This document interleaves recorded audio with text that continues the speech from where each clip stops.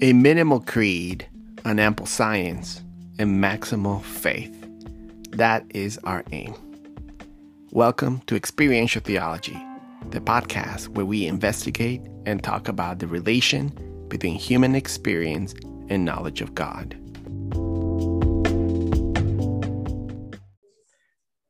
Welcome back to the podcast, listeners in the whole world. Today, we're going to do episode 13.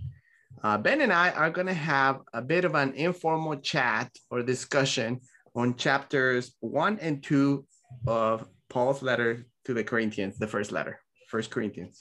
So we're going to do 1 Corinthians chapters 1 and 2, and we're just going to have a free flow session, theologically speaking, and we'll just see where the Spirit leads in conjunction with the many books we've read and our studies and whatever we have flowing in our minds as we read the text. So who knows where this is going to lead? We'll find out soon enough. Hey, Ben, how you doing? Good, thanks. Awesome. So, okay, we're reading 1 Corinthians. You ready? Yeah, let me say something first. 1 Corinthians is kind of one of my favorites in the New Testament. One of the reasons for that is just that I just invested some time in it years ago. It's got to have been almost like 7 or 8 years ago. I heard some advice because everybody has New Year's Eve Bible reading plans and the best way to do it. And somebody had an odd suggestion, and they said, take a book of the Bible and just read it. I forget, it was a big number, something like read it 20 times, literally. That's all you do.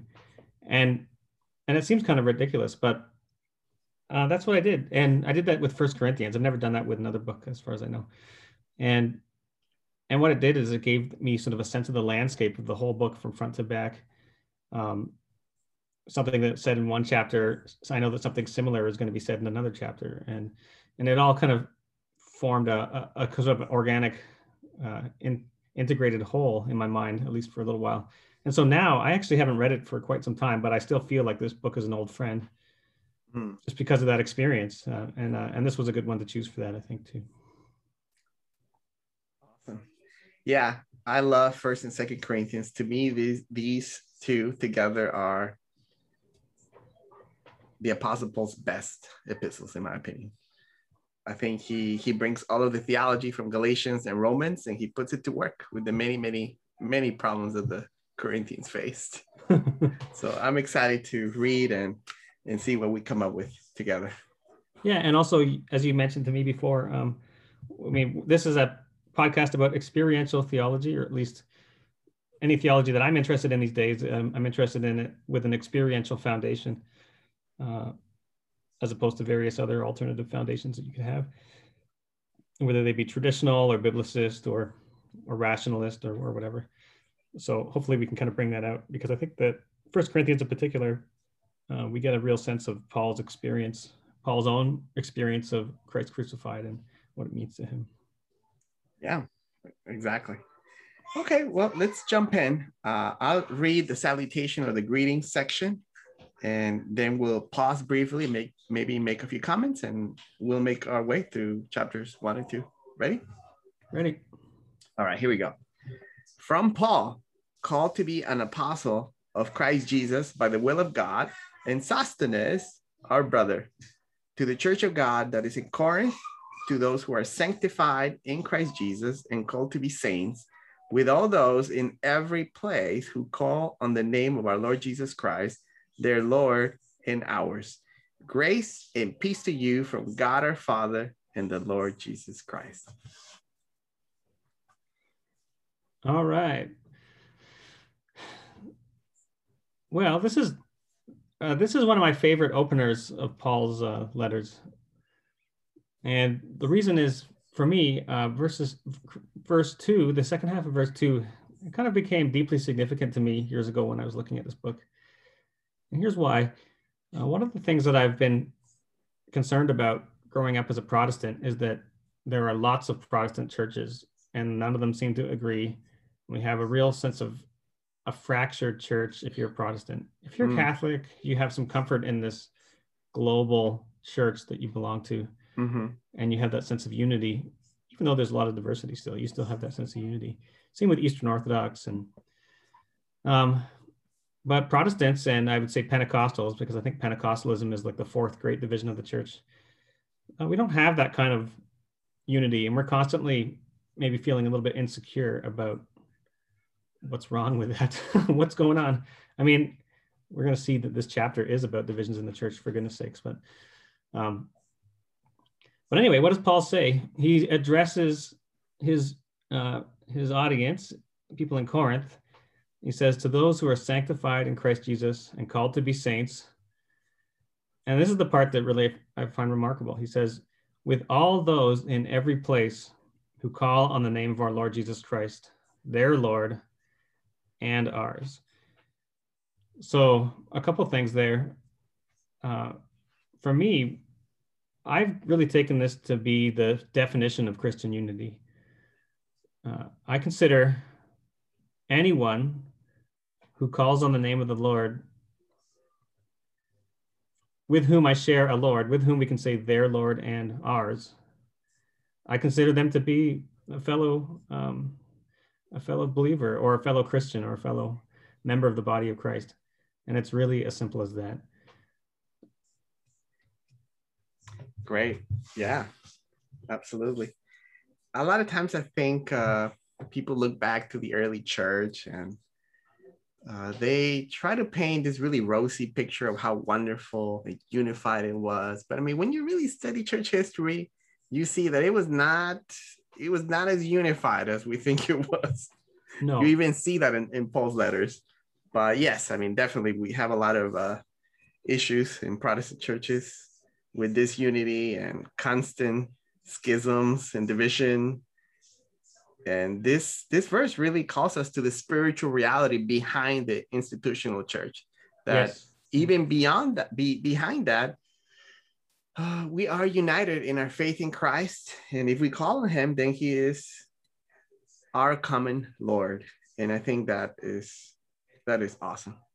That's it. Like it's this common Lord that becomes the unifier.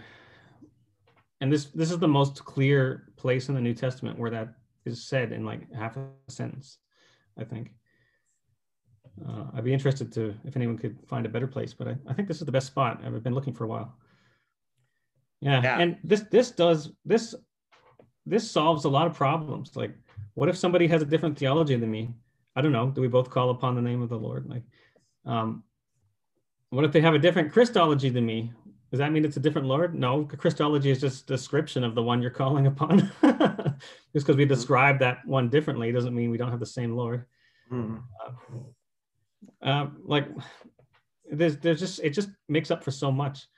But it also like does away with all the superficial sources of unity. Like, what if we belong to the same social class? Well, that doesn't matter. Like, that has nothing to do with having a common Lord. What if we belong to the same local congregation? Well, that doesn't matter either. That doesn't really that's no guarantee of calling upon the same Lord either.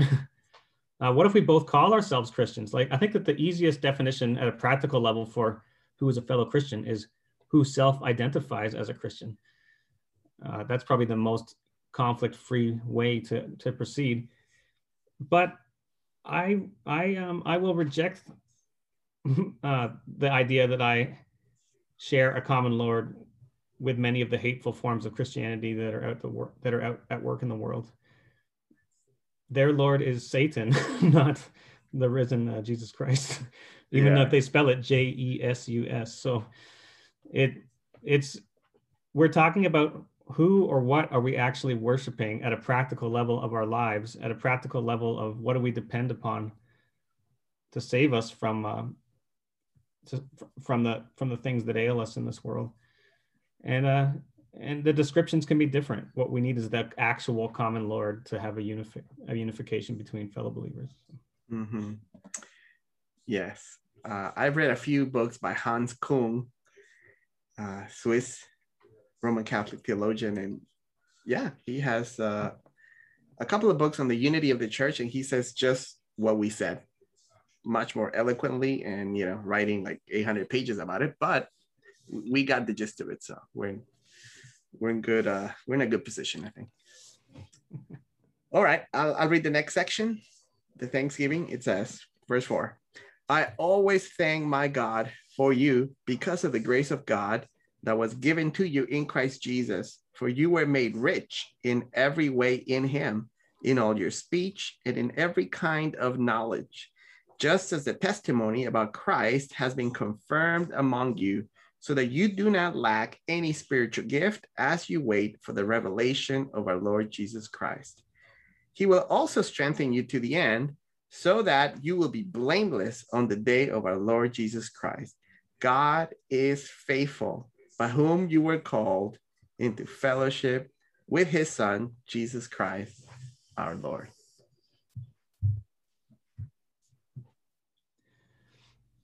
Okay.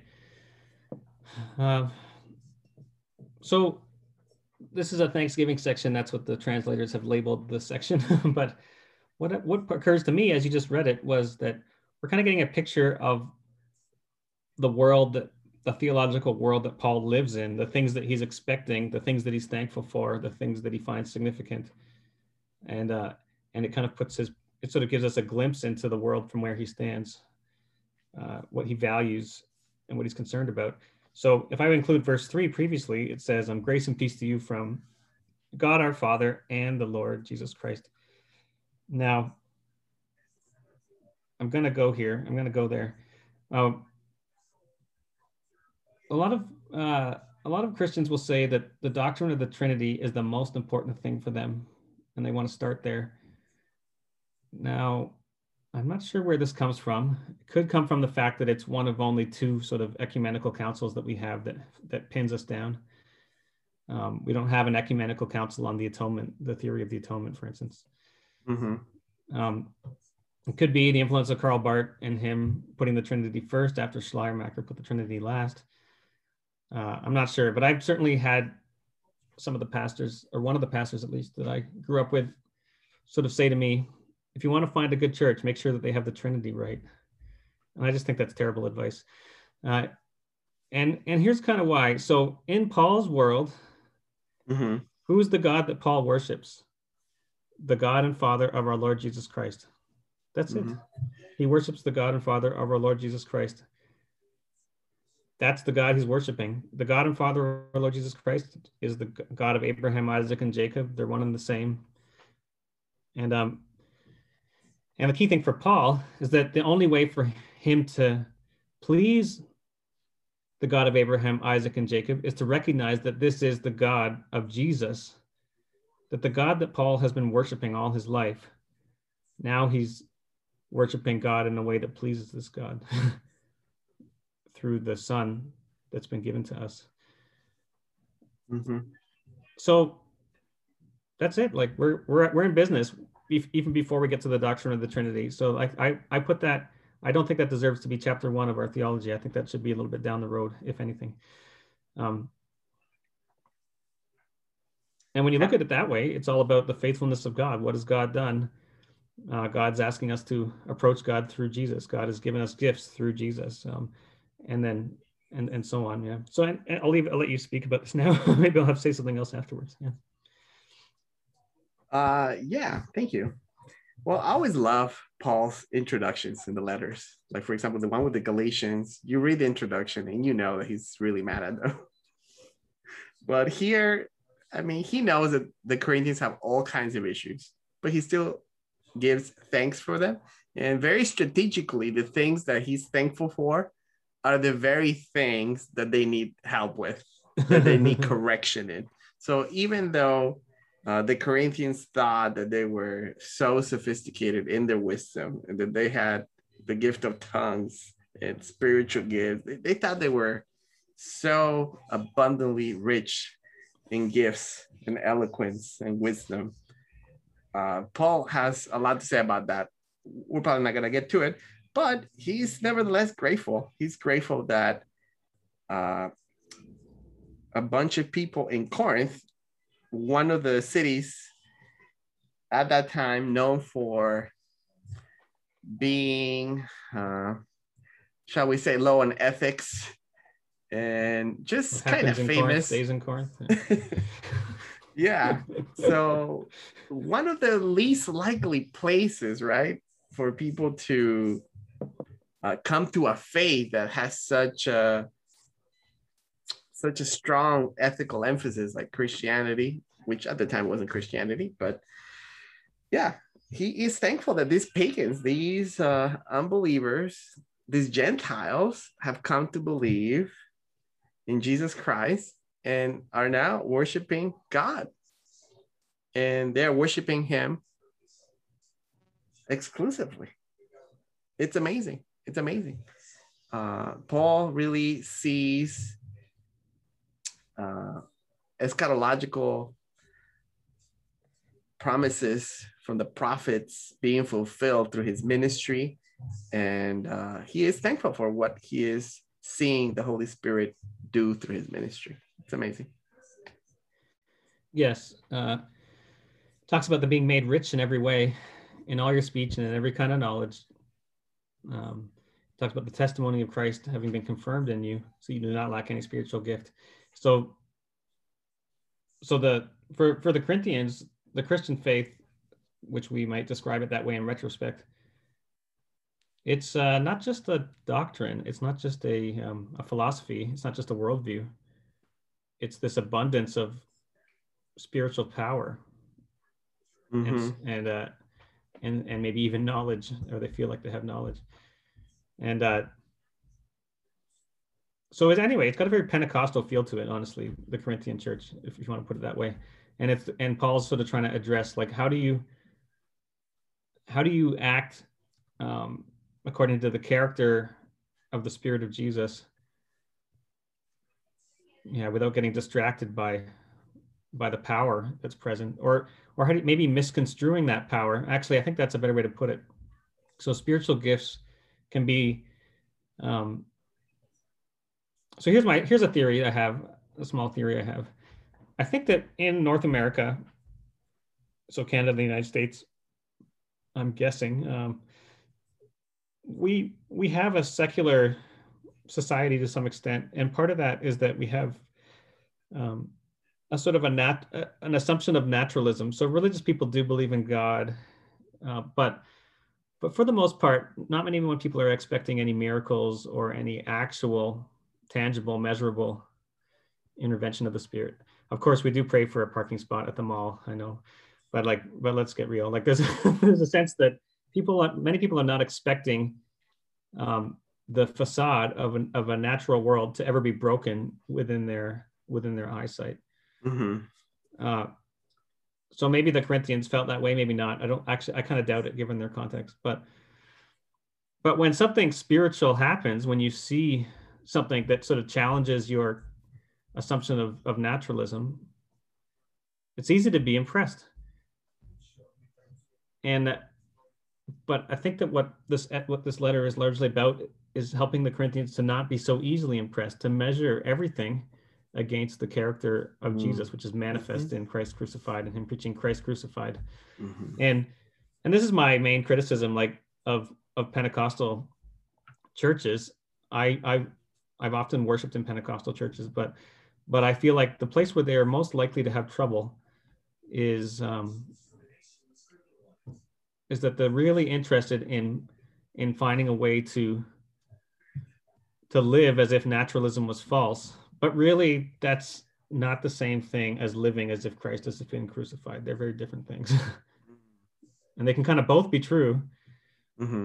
But just because you understood one doesn't mean you understood the other. So yeah. And you also mentioned Paul has eschatological promises in mind here. And I think this is pretty interesting because he talks about, you don't lack any spiritual gifts. Okay. As you wait for the revelation of our Lord Jesus Christ. Like, what do you mean wait for it? I thought it already happened. No. He's talking about this sort of return of Christ, the delayed eschaton.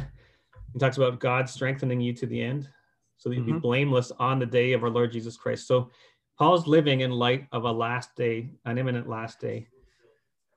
And the gifts that are present are sort of a foretaste of that last day when God is going to be more clearly manifest. Yeah. So what do we make of that now? That's another question. Yeah.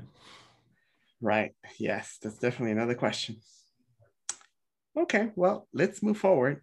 Next section, divisions in the church. I'll read it. You can read the next section. I urge you, brothers and sisters, by the name of our Lord Jesus Christ, to agree together to end your divisions and to be united by the same mind and purpose. For members of Chloe's household have made it clear to me, my brothers and sisters, that there are quarrels among you. Now, I mean this, that each of you is saying, I'm with Paul, or I am with Apollos, or I am with Cephas, or I am with Christ. Is Christ divided? Paul wasn't crucified for you, was he? Or were you in fact baptized in the name of Paul? I thank God that I did not baptize any of you except Crispus and Gaius, so that no one can say that you were baptized in my name.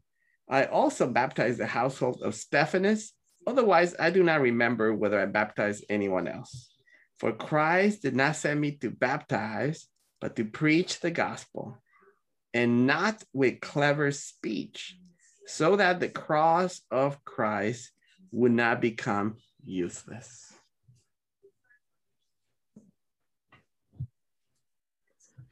Okay, so I mean, you brought this to mind immediately. You were talking about the divisions in the church. I mean, here we're not talking about denominations, but I think the principle still applies. We have to remember that the early days of the church, or the churches, they didn't have buildings. Largely, they were meeting in households. And I would imagine that in the city of Corinth, there were maybe different households in which the church, the Christians met.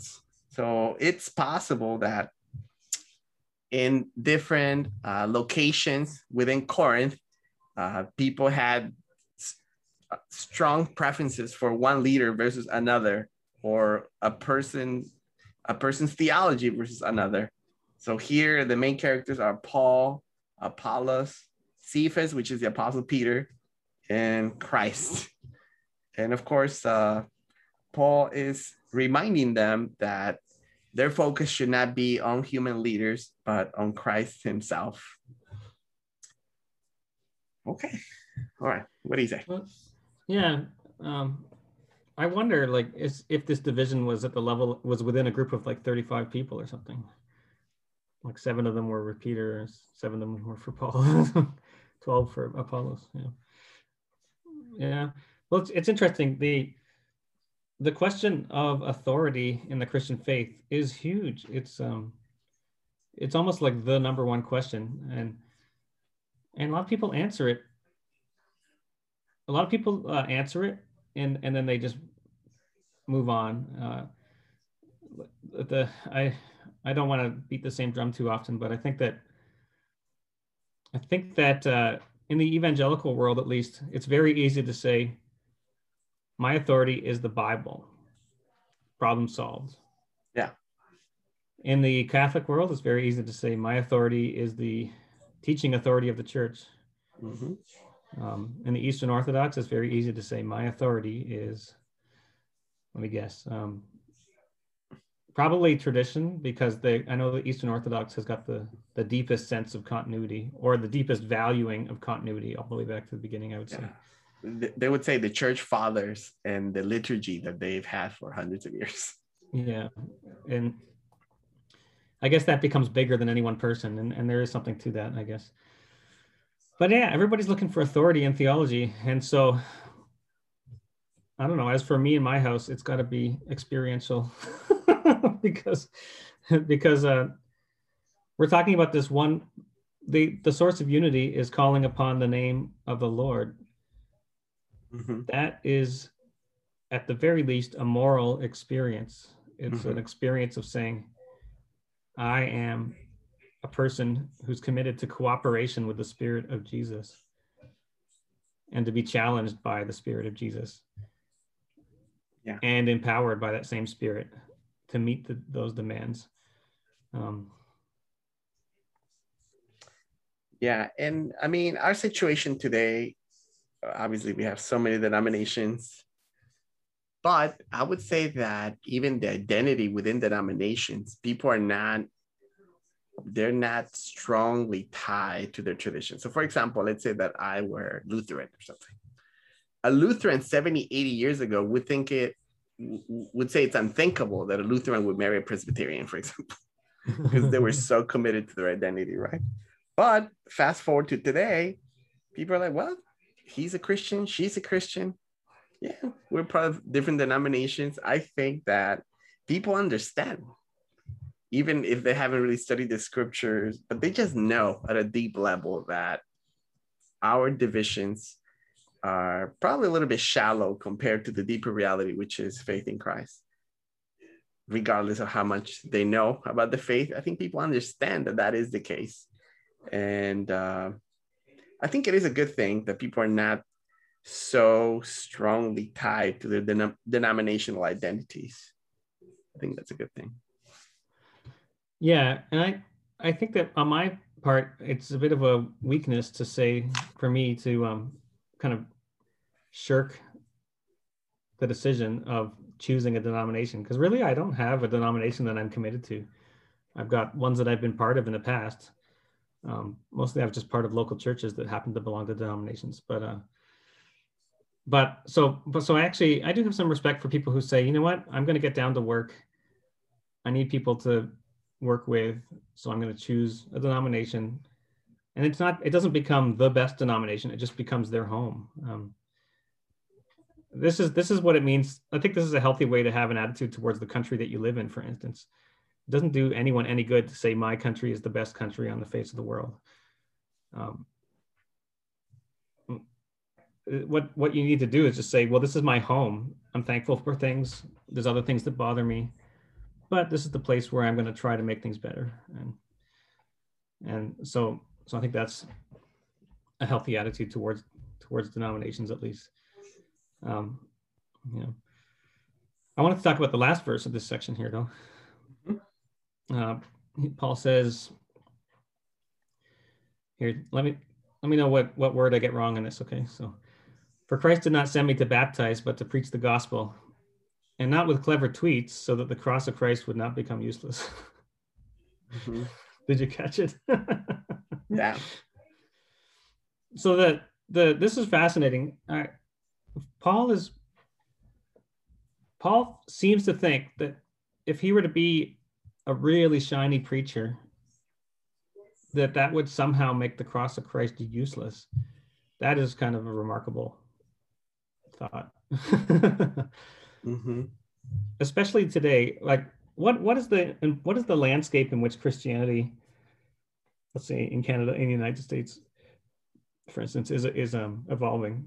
Well, all of a sudden we all have access to the internet, and television is sort of not the main medium anymore. Like the era of the televangelist is sort of coming to an end, let's say. Welcome to the democratic era of Christian influencers. It is upon us, right? Yeah. Maybe we are guilty of trying to become influencers ourselves. No, we're not. No, okay. We only have like 2 followers on this podcast.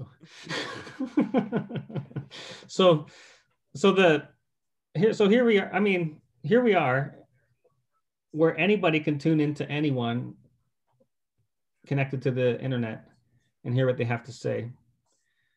And for a lot of Christian people in ministry, it becomes about building a brand, building a following, literally. Yeah. And how do you do that?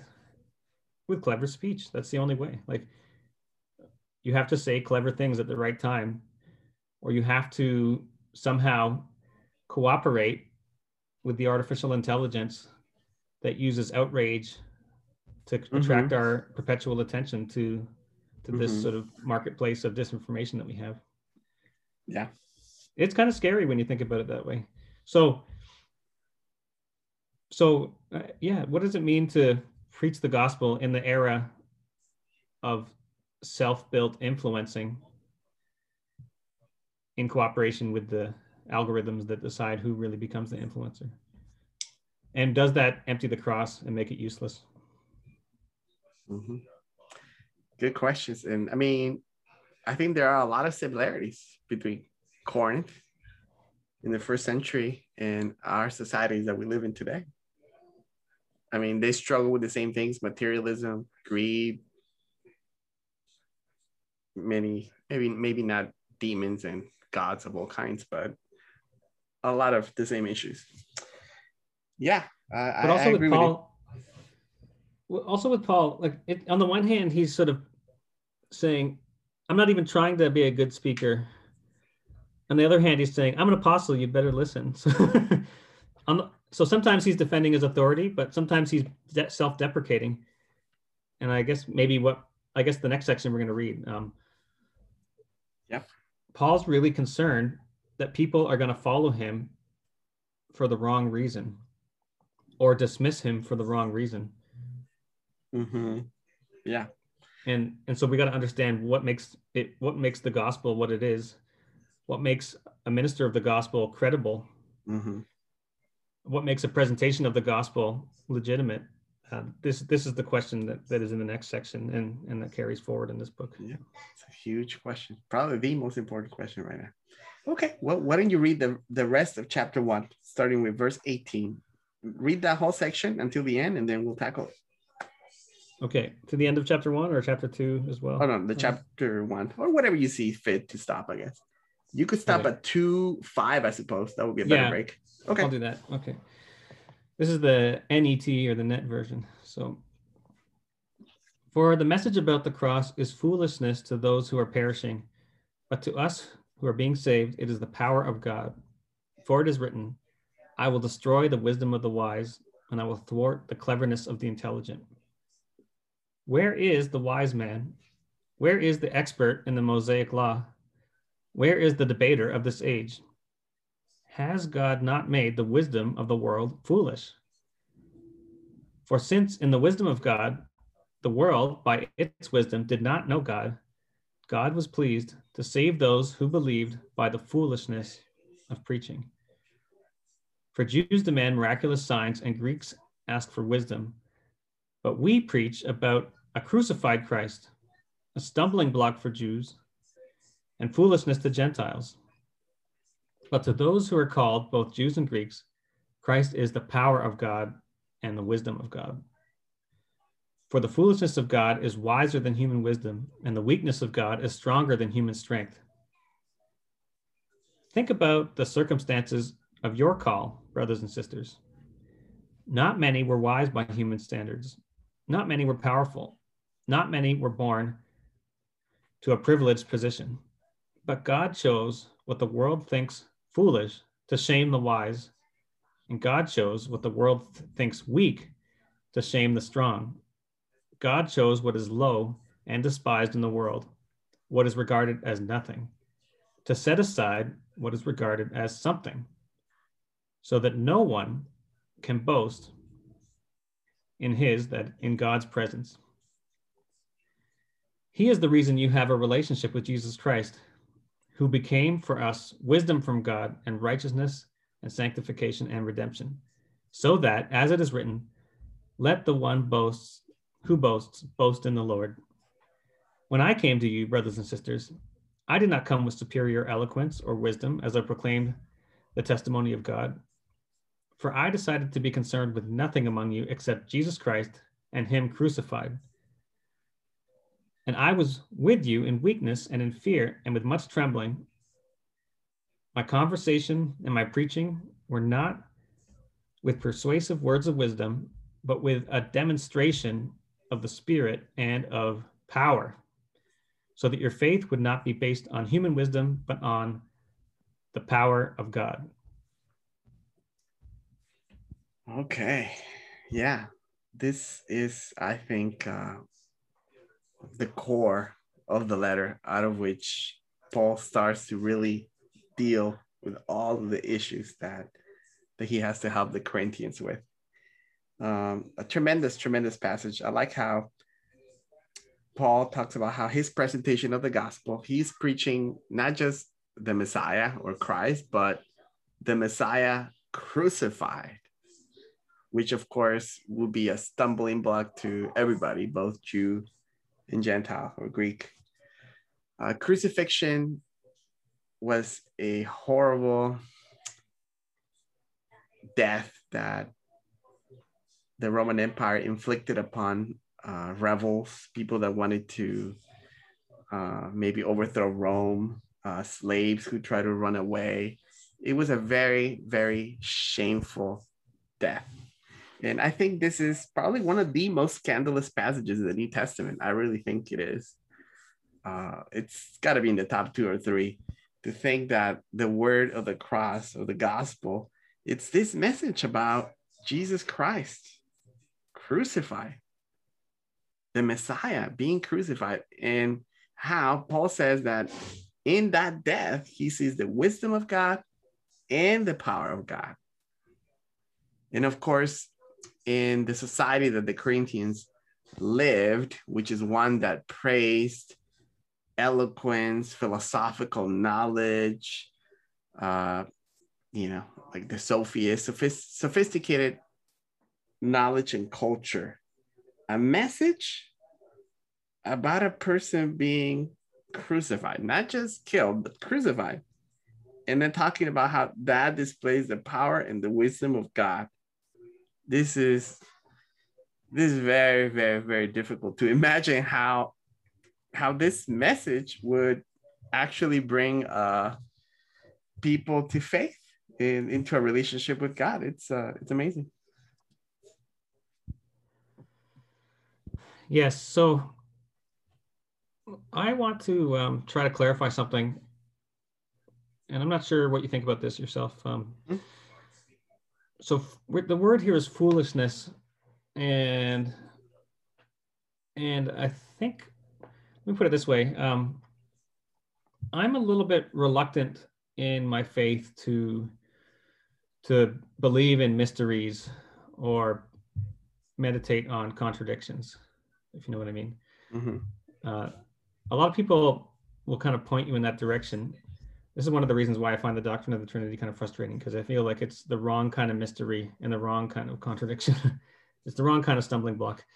And so I'm not sure exactly how to put this, but what's going on with the foolishness here and the sort of like the inversion of wisdom? What is it what's really going on? And I think that the answer has more to do with the human will than it does with the human intellect. So very often people will say, well, let's just be reasonable, or I'm a reasonable person, or I reasoned from this conclusion to that from this premise to that conclusion, or whatever. Well, what's really going on under the hood when people are reasoning through something or other? Their will, like they want a certain outcome, or they don't want to face a certain fact or a certain conclusion. And so they use their intelligence and their philosophy and their tools to just to put their thumb on the scale and get the outcome that they want of their reasoning process. And this is why partisanship in politics is just always there, right? Often in politics, we're just amazed at how opposite parties on the political spectrum cannot really compromise with each other or negotiate or even really communicate on anything. It's because the will is deeper and more powerful than the intellect.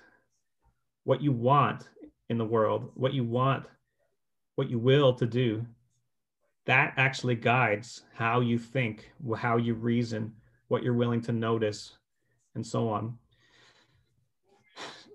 So all that to say, and I'll sort of pause for a second here.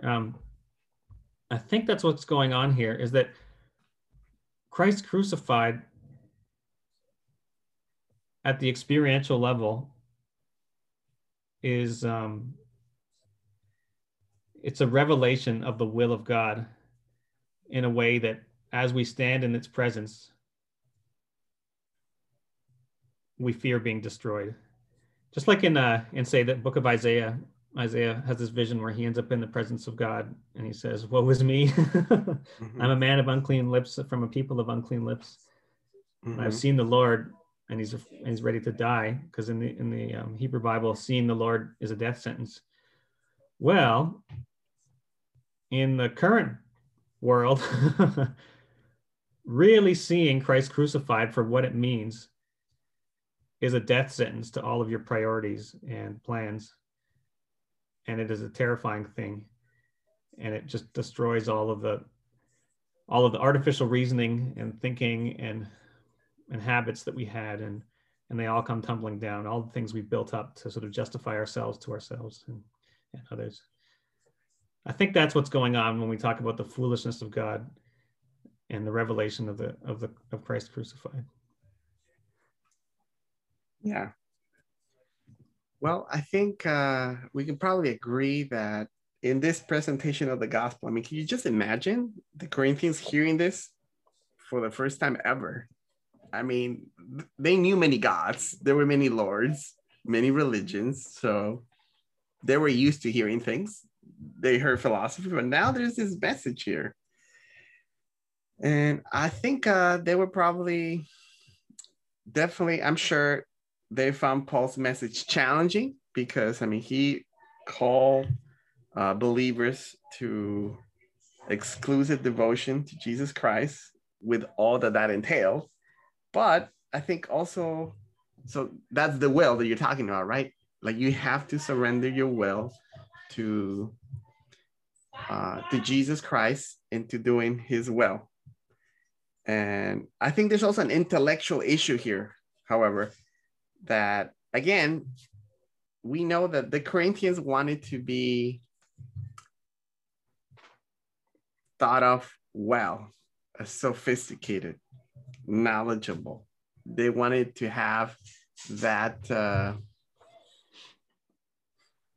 they wanted to be seen almost like the philosophers were, esteemed people worth listening to and following. And how can you do that when you have this as your message?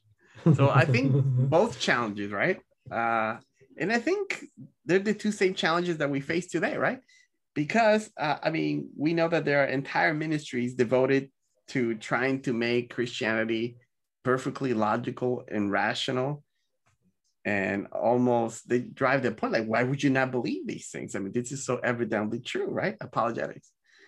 But I mean, it doesn't work. It doesn't work. I mean, no matter what, no matter how much you try to strip away from the message, it's still not going to be palatable. Culturally speaking, it's not, I don't want to say it's not a pretty message, but yeah, I guess I'm going to say that it's not a pretty message that we see here. There's no way to retain your sophistication and still affirm and believe in the gospel, even though people try. I don't think you can do that successfully. I really don't. I do believe that you can give reasons why, even if you don't see them on the surface, there's powerful reasons why the gospel makes sense, and why what we are called to makes sense of life existentially and in other ways. But I don't think we can truly get rid of the gospel without almost rewriting the whole thing, honestly.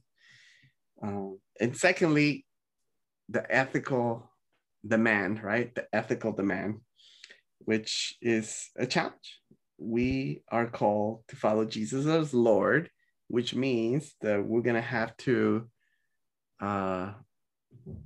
do the type of things Jesus says we should do. So I think we're equally challenged as the Corinthians were. And to your point earlier, like, people who try to make Christianity cool on Twitter or podcast or YouTube, and I think it is possible. I think it is possible to some extent. I do believe that. I do. But no matter what, it's just going to be weird. It's always going to be weird. Okay. So I think Christianity, or the gospel, is irredeemably weird and foreign and strange And you just can't rebrand it. You can't reimagine it. It's an offensive gospel in some ways, and there's nothing we can do about it, honestly, I think, to a large extent. What do you think about that? Okay, yeah. So let's try to talk about like what is this the Greek word is kerygma, which is the preaching or the proclamation of the New Testament. Mm-hmm. This chapter is based, or this passage we're working on right here is telling us like what are the features of the kerygma, properly understood, basically. Is it not? Yeah. Yeah. So the kerygma is clearly not a body of wisdom or a body of doctrine or a foundation for culture, or it's nothing that will bring us like human wisdom and sophistication and so on. It's not something that will civilize us or improve us in the expected ways. Although it had better bring the fruit of the Spirit. So there's that, and I like to think of it this way. In the New Testament, I think it's safe to say pretty much no one is an atheist, and everybody thinks they know what and roughly who God is. Okay, that's just because of the time and place. Like now there's atheists, but back then it was not much less common. So really the whole issue is who or what is this God? We have like a Roman answer to that question, probably to do more with the politics of their empire and their pantheon. We have a Jewish answer to that question. We have many Jewish answers to that question. Like we've got the Sadducees answer, the Pharisees answer, the Essenes answer, the Qumran community's answer, and then like the everyday working person's answer, which is maybe just deferring to someone else's answer. And then we got Jesus's answer. He has an answer to that question. He says that God is such and such, and God cares about so and so. And guess what? There's a conflict about that. So what's really at stake here is who God actually is, and that's why I'm sort of resisting the Trinitarian theology right up front. Because if the answer is, oh, it's just me, like we're not going to even have this conversation that we're about to have. We're having this debate about who God is, and Jesus has an opinion, and then he enacts his opinion of who God is by offering this challenge for Israel to return to their God as described by Jesus. And then he gets crucified as a result. And then the Christian good news is that God says that Jesus was right all along. So even though crucifixion is supposed to be the ultimate loss of credibility and authority, because you didn't have the power or the wisdom to avoid what anybody with any power or wisdom would avoid. Turns out that Jesus was right all along. This is the gospel of the good news of Jesus Christ, is that God has raised Jesus and exalted him. And what that means is that Jesus was right and everybody else was wrong. Jesus is the power of God and the wisdom of God. And that does not include avoiding crucifixion. That is very disturbing because it's not very practical for us. That's the case. Practical means avoiding crucifixion. The actual power and wisdom of God doesn't promise us that we're going to avoid getting crucified. It promises us greater things than that, in fact.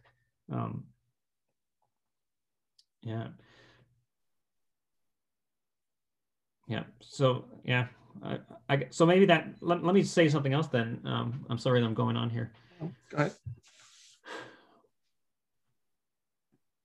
So what could possibly be better than avoiding crucifixion? Let's ask that question.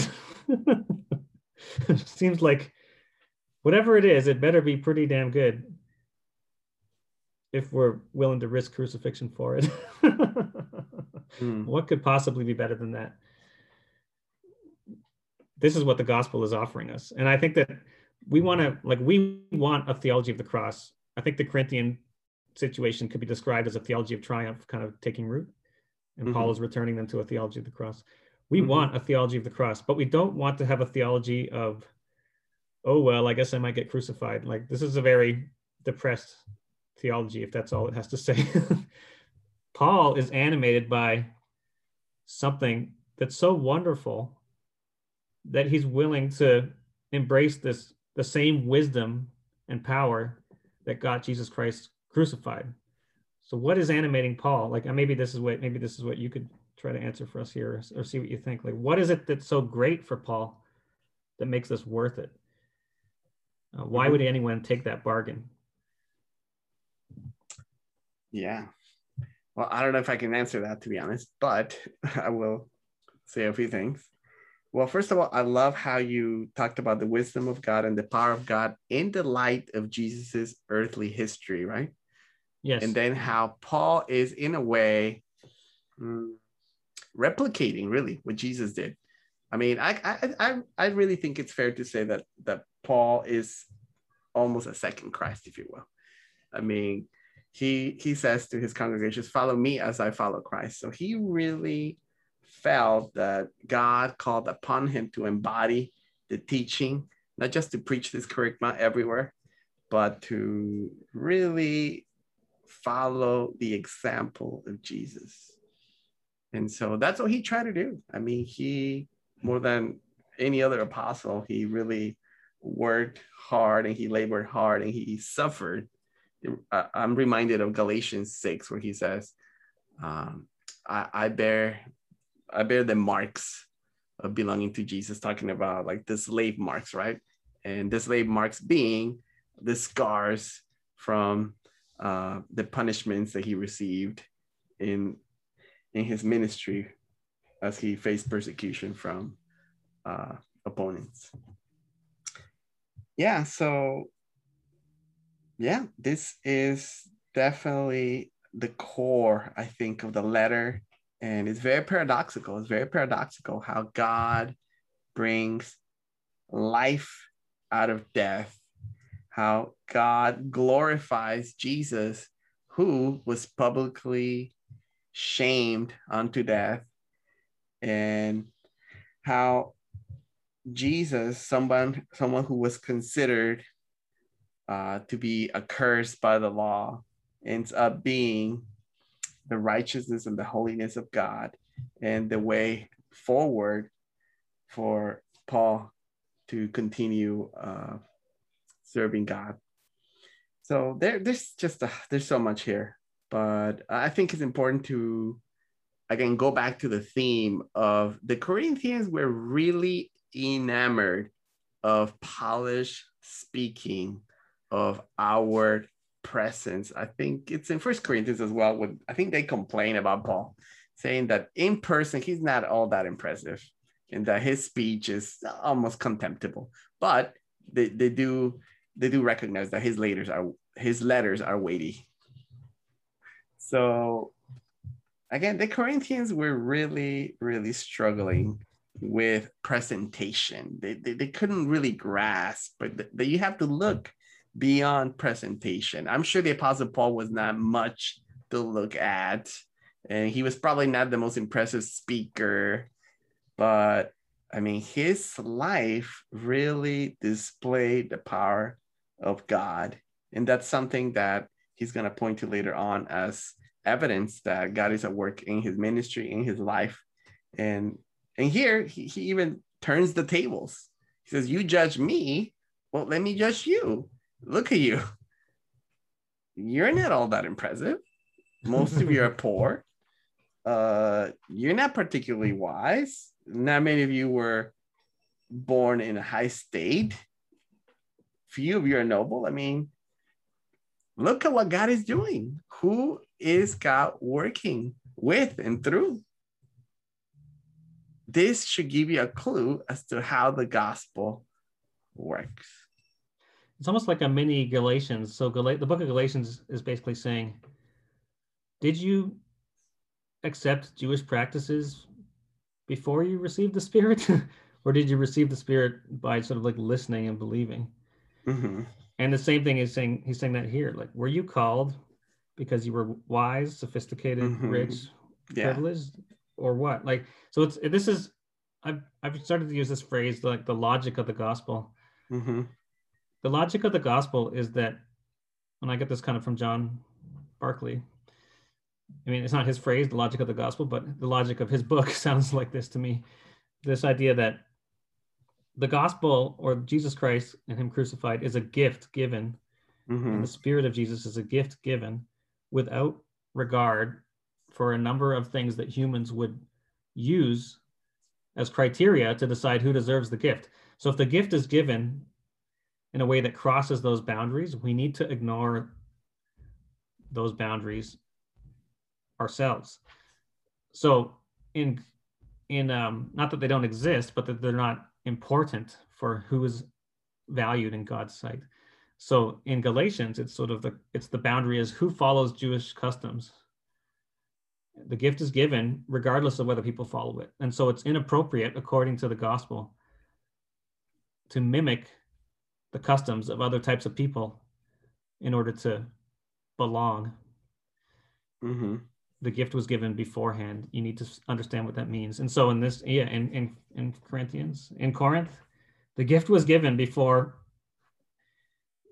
all these people improved themselves, I guess. So, Mm-hmm. so they can't put the same weight on it that they are. Yeah. Yep. Okay. Should we move on to the rest? Yeah. All right. I'll read chapter 2, verse 6 through the end. Now, we do speak wisdom among the mature, but not a wisdom of this age or of the rulers of this age who are perishing. Instead, we speak the wisdom of God, hidden in a mystery that God determined before the ages for our glory. None of the rulers of this age understood it, for if they had known it, they would not have crucified the Lord of glory. But just as it is written, things that no eye has seen, or ear heard, or mind imagined, are the things God has prepared for those who love him. God has revealed these to us by the Spirit. For the Spirit searches all things, even the deep things of God. For who among men knows the things of a man except the man's spirit within him? So too, no one knows the things of God except the Spirit of God. Now, we have not received the spirit of the world, but the Spirit who is from God, so that we may know the things that are freely given to us by God. And we speak about these things, not with words taught us by human wisdom, but with those taught by the Spirit, explaining spiritual things to spiritual people. The unbeliever does not receive the things of the Spirit of God, for they are foolishness to him, and he cannot understand them because they are spiritually discerned. The one who is spiritual discerns all things, yet he himself is understood by no one. For who has known the mind of the Lord so as to advise him? But we have the mind of Christ.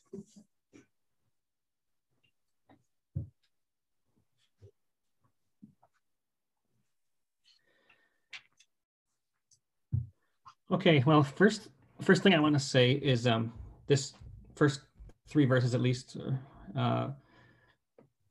basically are classic verses for the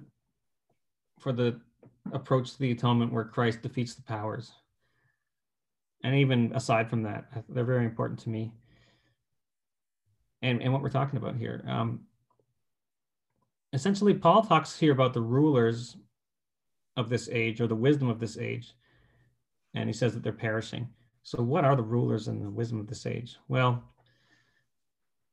surely it's the actual human authorities who were responsible for crucifying Jesus Christ.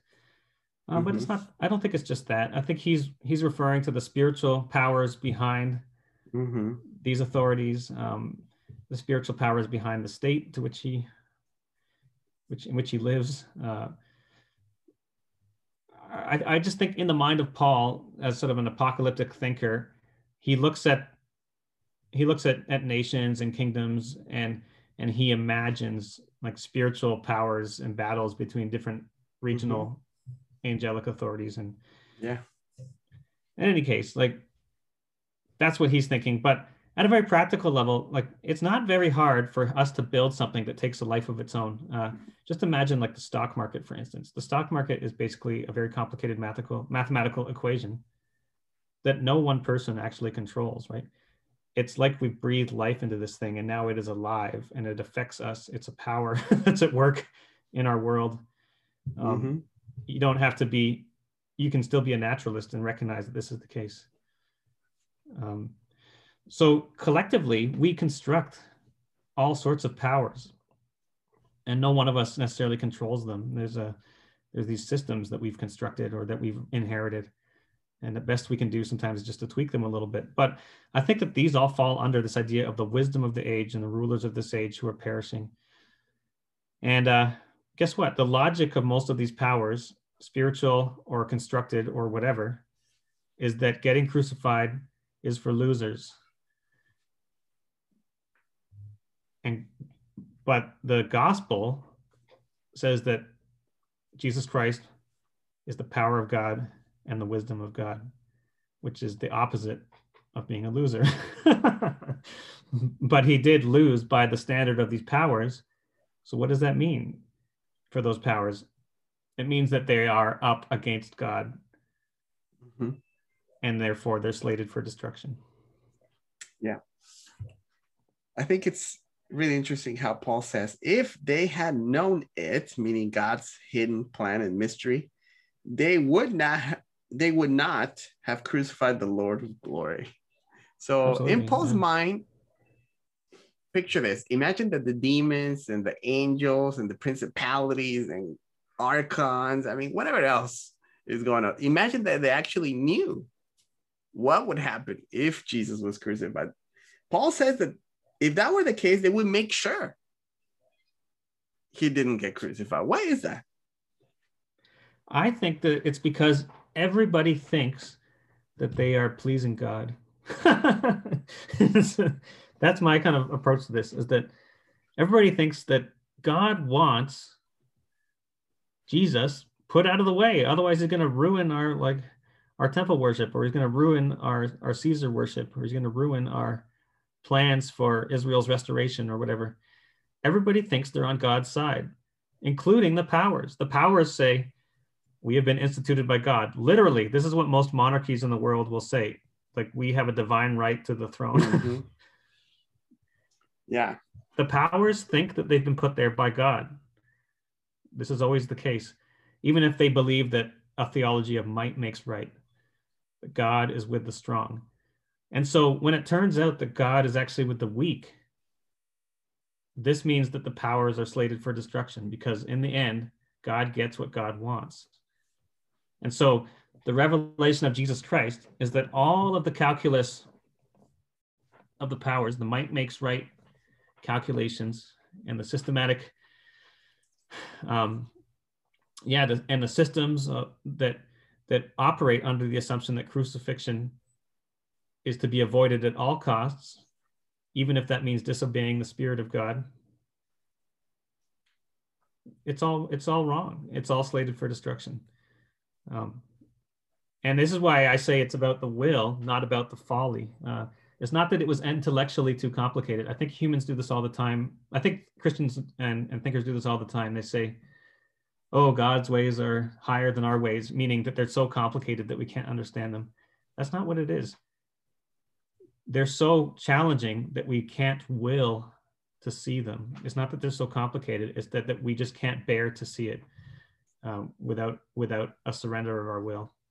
And I think this is the same with the powers. The powers can't bear to see it without a surrender of their will. Just think of any political issue where there's something that makes a lot of sense that would be for the common good, but it just can't be done. It's not complicated. It's not that it's not understood. It's that we can't will to see it. Yeah. Well, I know that in 1 Corinthians 15, Paul sort of defines the gospel more or less. He says, now I want to make clear to you, brothers and sisters, the gospel that I preached to you and that you received and on which you stand and by which you are being saved, if you hold firmly to the message I preached to you, unless you believed in vain. For I passed on to you as of first importance what I also received, that Christ died for our sins according to the scriptures, that he was buried, and that he was raised on the third day according to the scriptures. And then he moves on. But that's what Paul says the gospel is. So when I read that, I think about, okay, so according to Paul and the earlier tradition that he inherited, the earlier gospel tradition that he inherited, right, when he joined the Jesus movement, I guess, they interpreted Jesus's death as a death that brought about atonement, right? So Jesus died for our sins. We have a whole episode on that, or two. Please go back and check them out. That's what I think about. You hear nowadays people say, well, it's not true. Jesus wasn't born just so that he would die. Have you ever heard of that? People say, Jesus wasn't born just so he would die. And I think that is true. But at the same time, when I read the Gospel of John or when I read Paul's theology, I mean, they make such a big deal of the death of Jesus that it very much seems like his death was the whole point, right? Especially with Paul, who doesn't really bother to tell stories or parables or many events of Jesus' life. It's just he died for his sins and he was raised on the third day. And this is really powerful. This has changed everything. Let me tell you what that means. Okay, let me say something about that. Yeah. In terms of so I think that when you hear somebody on Twitter say like Jesus didn't just come to die, what they're really trying to do is push back on the penal substitutionary atonement approach, which I think is just almost morally incomprehensible anyway. So I mean, I'm with them on that, but I think of it this way: in light of what we're talking about here with the powers and the rulers of this age, they didn't understand it. If they had known it, they would not have crucified the Lord of glory. The death of Jesus was basically a very, very predictable outcome of God making known God's character and purposes and wisdom and attitude towards human power in the presence of the powers. It's like a Tiananmen Square, a theological Tiananmen Square. If you stand up in front of a column of Chinese tanks in a protest, what do you think will happen? And actually, this is actually a pretty decent analogy for the atonement. I think the purpose was not to be destroyed. The purpose was to present the character of God. The very predictable outcome is that the powers would interpret God's actual character as weakness and try to snuff it out, and try to snuff out any manifestation of it, because the powers exist under certain assumptions and they want to silence whatever is testimony against their basis for existence. Yeah. And that's what happened. So. Now, there's probably more to it than that, but I think in terms of this Christ defeating the powers aspect of the atonement, I think this is what we have here. Yeah. Paul says that among the mature, he says, we do speak of wisdom. So I think it's important here to just remind ourselves that he's talking about how faith looks at the cross, how faith looks at the works of God. Faith looks at these events and faith sees the wisdom and the power of God. Paul is not saying that people are going to see this. He says, if you believe, and if you're mature in the faith, Paul claims, then you're going to see some kind of spiritual logic at work here. It's not going to be illogical. It's going to make sense, actually. It's going to make some kind of sense how God works and how he goes about working in the world. Right. Yes, exactly. So that's the last half of this section. We're talking about the Spirit of God and the Spirit knowing the mind of God and us having the mind of Christ. Do you have any thoughts about that part? Yeah. Not really. No. I think to me, the verses around the crucified Messiah, that's where my mind goes to. This, I don't really have any issues with it or anything. I guess it's not very shocking compared to the previous section. So yeah, no, I mean, I agree. This is tremendous. And I think there are many theologians, mystics, saints who have written many books in the last 2,000 years that explain the work of God, the gospel, in beautiful, amazing ways that you read them and you're like, wow, yeah, this is beautiful. This makes sense. This actually makes sense. But, again, going back to the Corinthians, this was not making a whole lot of sense with them. Yeah, I think that this last little bit is very much about experiential theology. And what you were saying is that this gospel actually will kind of make sense to you if you have an experience of it. And I think this is why it's so important to keep going back to the death of Christ and Christ crucified, as we're kind of exhorted to in 1 Corinthians, because it's very easy to miss the point of the whole thing if you don't continually refresh yourself and reorient yourself around the wisdom of God and the power of God sort of made manifest in Christ crucified. It's so easy to go off the rails. And I do fear sometimes that atonement theology can have the effect of essentially hanging some curtains around the cross so that we don't actually have to look at the revelation of God in Christ crucified because we think we've understood it. And I'm pointing to penal substitutionary atonement, for instance. Mm-hmm. I think it blinds us to the moral value and the revelation of the character of God. And in fact, it presents an alternate God with an alternate character, arguably. And so it's I think it's important to have strong opinions about these things, because we're trying to decide which Lord we are in fact calling upon and who is our common Lord in the first place. Yes. Yeah. The one with universal love for all people, the one who defeats the powers, or the one that wills to just sort of get even with us. So yeah, there's a big difference. So yeah, I mean,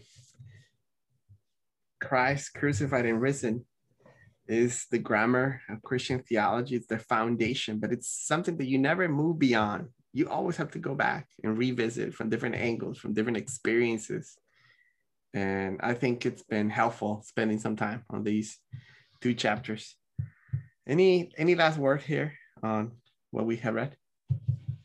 No, I think that was really fun. Thanks a lot. Yeah. All right. Well, thank you everyone for listening. We will meet again. Read 1 Corinthians. Follow the Apostle Paul. All right. Thank you.